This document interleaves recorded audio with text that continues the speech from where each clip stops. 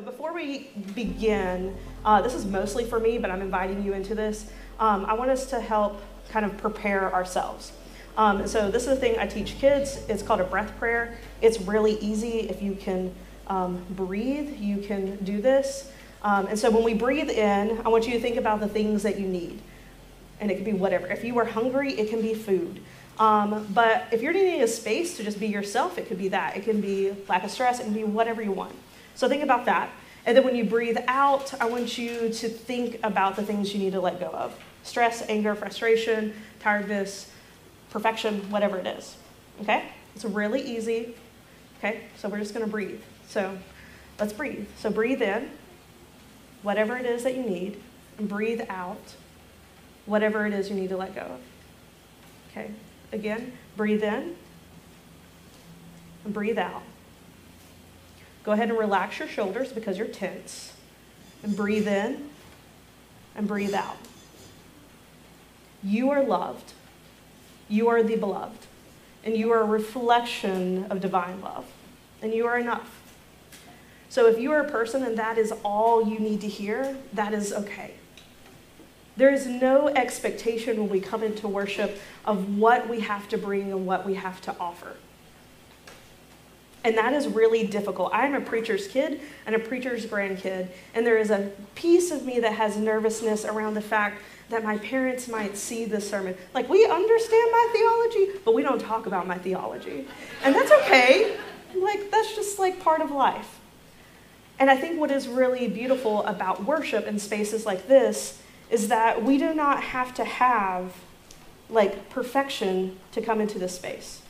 We don't have to be a certain age. We don't have to have a certain background. We do not have to have a certain understanding. And that is why I think worship with kids is absolutely beautiful, because guess what? They just show up and they're present. That is what they do. And to me, that is an example of how we are called to worship. Now, side note, this entire sermon has nothing to do with worship. That's just me calming myself down. So this is how we start sermons, right? Everyone thinks that there's this whole big process that is big and beautiful and like deep and theological. And I will tell you how I start sermons. I avoid them and procrastinate like crazy because I don't know what to do with them. I always think that it has to be this perfect thing. And then I get into my head because I'm deconstructing all my stuff too. But I work for a place that is mostly talking to people who are deconstructing. So I should be a little bit further along, right? No, that's not at all the case. There are things that I am like this week having to throw out the window, and I'm like, oh, that makes me sad because I love it. And then there are things that I've thrown away that I realize I've picked back up because they connect me back to God. And what I think is beautiful about deconstruction and faith shifts and whatever language you want to put with it is that it is not perfect. There are tools and guides out there, but the reality of it is none of us can explain to someone else the exact next step. And there should be freedom in that. And that is beautiful, and that is divine, and that is holy, and that is okay. And to be honest, I think that is perfect. Not the perfection of the world, but a perfection of something bigger and greater than ourselves. And that's enough. So if you're a person that needed to hear that and that's it, you're good. But for some of us, we are at a space where we have built and we have torn down. And we started to build something back, and then we may have torn down something else, and we're in these kind of weird wilderness moments. And it may be faith-wise, but it may also be social-wise, it may be justice-wise, it may be identity-wise, it could be all kinds of stuff. Because we are very complicated pieces of creation. And I know that can be overwhelming. I'm a 4 on the Enneagram, so if you know anything about the Enneagram, I like sit and rest in this fact that it is big and it has feelings, and I am just at joy in the absolute unknown. And I have discovered that that is a blessing for me. And so I'm in this space where I have built and I have torn down and I have built, and then I built something else and it was absolute trash. And so that was really bad. And I've had to repent of the terrible theology I have taught lots of people. And that is the reality of it. So what do we do now that we're in this space where we have shown up today, whether online, in this room, whatever it is, in some way, shape, or form, you have made the decision to purposely connect with Grace Point. You have made that choice. And I assume you are very clear on our thoughts and theology of how we believe this is supposed to play out. So what do we do when we're in this space where all that we're holding is literally whatever we decided to keep on to? The thing is, I don't know. And I don't know doesn't feel very hopeful, but I promise you it is. So when we look to Scripture, I'm going to read Scripture today, so just get ready. So breathe if that is what you need to do first. And I'm going to read Old Testament too, so that's fun. But in the Scripture, I love the prophets. And I love the prophets because the way the prophets talk is in this way that makes absolute no sense. And it doesn't make sense then, and it doesn't really make sense now, but at some point it does. There's something about it that's clarity comes over a piece of it. And it's not all of it. It may be literally one line that is said, but that one line is the one thing you needed to hear in that one moment to transform you and move you to something new. And so that's why I love it. So in Isaiah 58, that's where I'm going to read from. Before all of this, the story of Isaiah is a lot of ups and downs and mistakes and calling out sin and do this and don't do that. It's a lot of it's not hopeful in any way, shape, or form. And then we get towards the end of Isaiah, and it's all about this idea of building the kingdom of God. And I assume if we've been in church at all, we have probably heard the phrase or the ideology about building the kingdom of God. And so I want to challenge us to not look at it as the kingdom of God anymore, and I'm going to tell you why in a second, but to look at it as the kingdom of God. Very specifically, switching and purposely changing the language from an empire language to something that is more about kinship and family. So in Isaiah 58, hear these words. Shout out, do not hold back. Lift up your voice like a trumpet. Announce to my people their rebellion, to the house of Jacob their sins. Yet day after day they seek me and delight to know my ways, as if they were a nation that practices righteousness and did not forsake the ordinance of their God.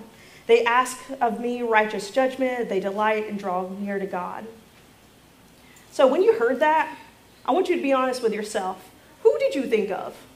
Because if you're like me, you thought of those people you left behind.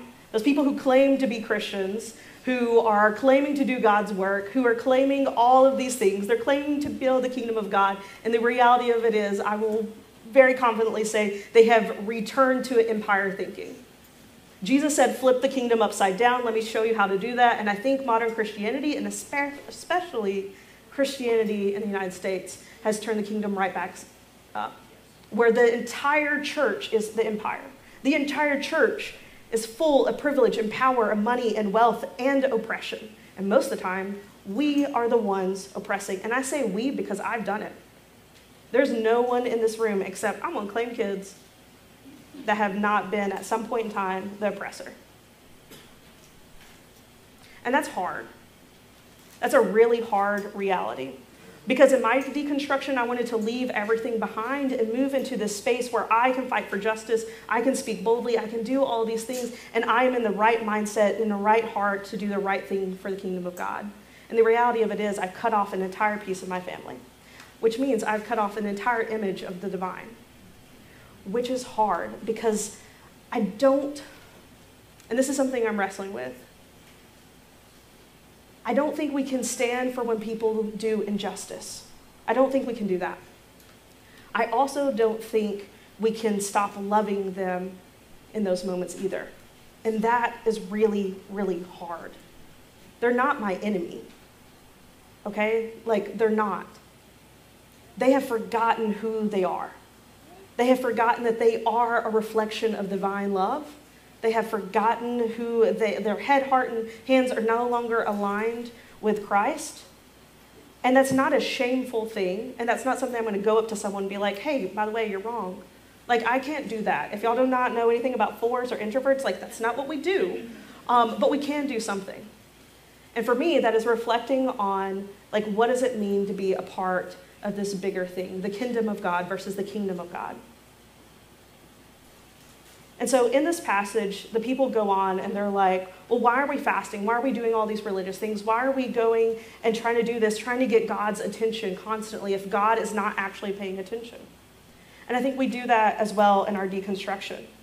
We question why we did all these rituals, and that's not a bad thing. There's nothing wrong with questioning. I think where we get into a scary space is when we degrade others who still hold value to it. When we forget that it can be true for them that communion is divine and more than just bread and juice or wine. When lifting their hands is the way they connect, and even though I will not be doing that, it's okay for me to quietly sit in the moment. I am just as close to God as they are. Anytime that we continue to build barriers and walls, we start building back an empire that God tried to flip upside down.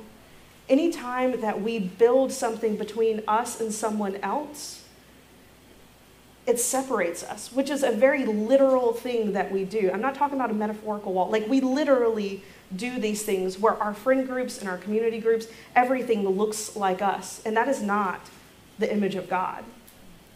Now, there are boundaries and there are barriers that we also have to take to protect ourselves. Some of us are not in the space to love people who have really toxic theology.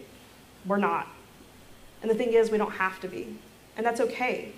Because the entire kingdom of God, the entire kingdom of God, the entire change of the world does not depend on me.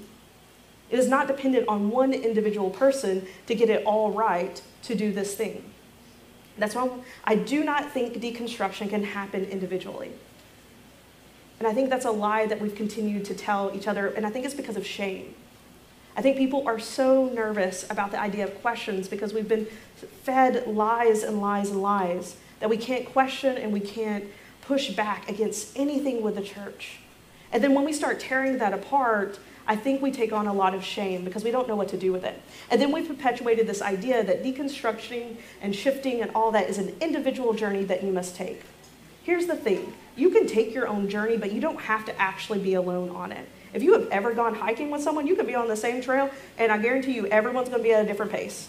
There will be the person who is, they are gone.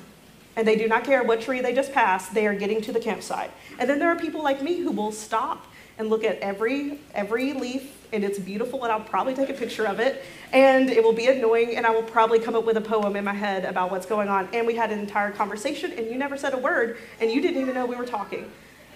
That's how I function through this. But the thing is, we're on the same path, going the same direction, just at our own pace. And I think when we switch everything around and we start looking at the kingdom of God, we start recognizing people as family. We start looking at people as not like an enemy and not as a crazy person or not as an evangelical or conservative or whatever thing. We start looking at them as an extension of who we are.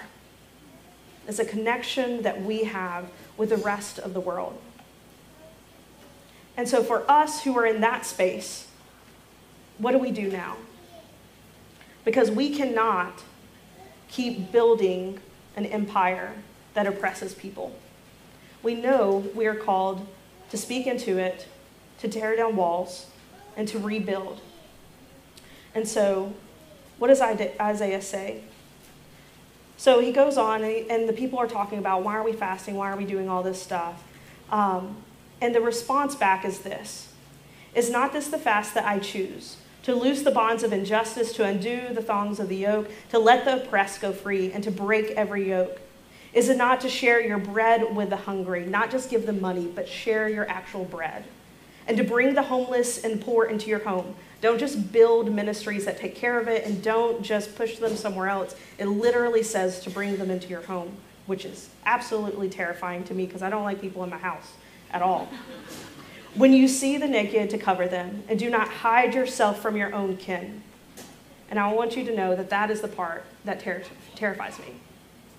It literally says the honest heart, the worship that we want, the fast that we want, this holy moment that we want, is to be in connection with others and not to hide from them. Then it goes on and it says, if you do this, okay, like if all of this stuff happens, here's the hopeful part. Then the light shall break forth like the dawn, and your healing shall spring up quickly. Your vindicator shall go before you. The glory of the Lord shall be your rear guard. And then you shall call, and the Lord will answer. Shall cry for help, and you will hear, and God will say, here I am. Now, all of that means literally nothing to me, except for there's a line in it that says that your light will break through. It doesn't say God's light is going to come down and shine over everything, and everything is going to be perfect. I think it's a moment of wholeness that we are invited into, a moment where we get to be a part of this loving expression of the divine to the rest of the world. Then it says, if you offer your food to the hungry and satisfy the needs of the afflicted, then your light shall rise in the darkness and your gloom be like the noonday. The Lord will guide you continually and satisfy your needs in the parched places and make your bones strong, and you shall be a watered garden. You shall be a watered garden. It means all this desert that we've been going through, it's not the end. For us to receive life is not to stay hidden away in our own spaces and to build our separate kingdom away from the rest of the world that is right or perfect or just. We are literally called to connect, to be a part of something more. We're not called to separate ourselves in the way that the church taught us, to put Christians and non-Christians, saved and unsaved. We're literally called to connect with people, to feed them, to love them, to invite them in, to extend this connection of family. And it goes on to say that we'll be a watered garden, that we will restore the streets that have been destroyed, that we will lift up and we will build. And Isaiah's entire moment in this time is to a people who thought they were doing it correctly. And I find that fascinating because in my deconstruction, every time I read something about transitions, in my head I've already done it. Like I'm beyond the Bible at this point, and that is a very big thing for me to say, like personally. But it's not true for me. It could be true for you, but it's not true for me. For me, I connect with these words. Because these words continue to call me into something beyond myself. They continue to call me beyond what I have decided the kingdom of God looks like. And so I've used the word kingdom a couple of times.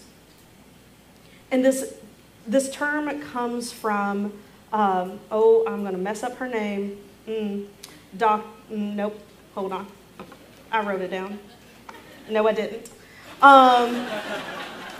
Dr. Ada Maria Isla Diaz, that's what it is. So that was a lot. So here is what I think is beautiful. So she wrote this book essentially about Hispanic, Latina women's theology. It's a womanist theology. It is this feminist theology, and it is all centered around the life of these Latina women and their work and their everyday things and how they connect to the divine still. She fought a lot for women's rights and religion. She did all of this stuff to make sure that women are also included into the kingdom. And she very purposely switched the language to kin.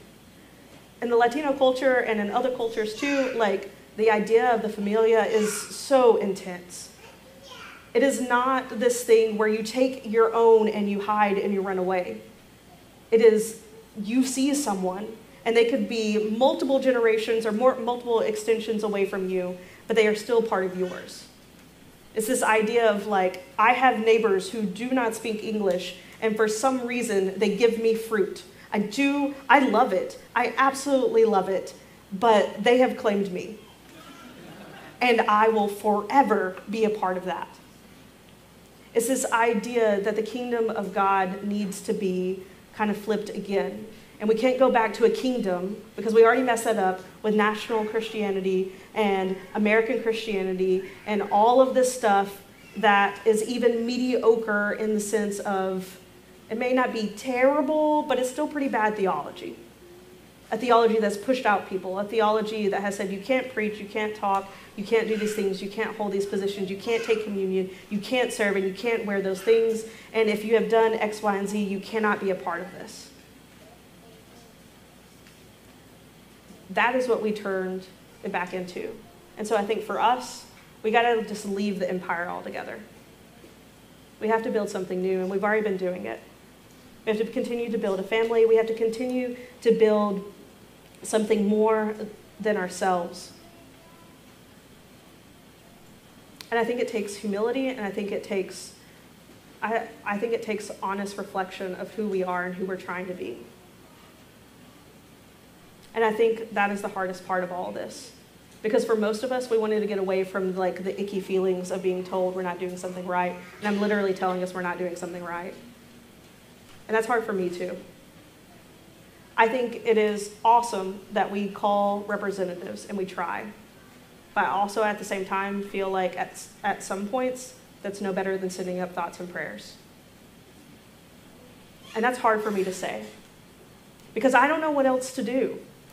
Do you know that you can sit online and look in the last 72 hours how many mass shootings have happened? Like there's an entire website just for us to keep up with it. And there's an entire section just for the last 72 hours because that's how bad it is. There are people who have made it to Grace Point and other affirming spaces who feel loved. But I'm telling you, there's still affirming spaces, like I have been in them, that don't fully love us. There are kids stuck in churches all across the world who cannot choose to go anywhere else. And they are told continually, day after day after day, that they are either going to hell or they are not part of the kingdom. Or if you're in certain denominations that are trying to be affirming, you get to just wait and wait and wait and wait to answer your call. And I was that kid. When we build these next things, there has to be action with it. And so that's why I want to challenge you. If you're at a space to take action, do it. And do not take mediocre action. Like, do something. Call people. That's great. If that is your thing. If calling people is not your thing, go feed someone. If feeding people is not your thing, find something else. And if you have no clue, let's talk. Like, that's a real invitation. Let's talk. Let's figure it out. Because I'm not going to be a part of another church that's going to sit here and apathetically sit by and do nothing. Or just throw words at it. I'm not going to do it. And I won't. Because I think when we move into apathy, we continue to erode the strings and the connection with the rest of humanity. Apathy will eat away at our soul. It will eat away at everything that is beautiful and divine in the world. It will destroy us. And there will be another generation that comes after us that looks at everything we did and they're like, oh, not quite. They thought they were great. They thought they were moving in a good direction. They thought they were actually doing justice. They thought they were actually being inclusive. And my goal for Grace Point and for every kid and youth that we talk to is that we don't have to raise another generation that has to tear it all down again. And so that's it. That's all you got, because that's all the words I have. And so as we think about this, as we prepare our hearts and minds for what's next, and I don't just mean the music, but I mean like literally whatever we do next in life, the next moments, how can we be a more loving people? How can we be a more kind people? How can we be a people that extend grace to literally everyone? And that might just be in our heads, but I bet there's something in our heart that we can change as well. And I guarantee there is something with our hands that we can do. So let us be a people that line up our head, heart, and hands for the kingdom of God and transition it to a true kingdom, because I don't think we're there yet. Let's be a people that build and extend tables. And instead of just giving up our seats, invite other people to sit with us. A people that lift up others and don't shrink ourselves because we feel like we take up too much space.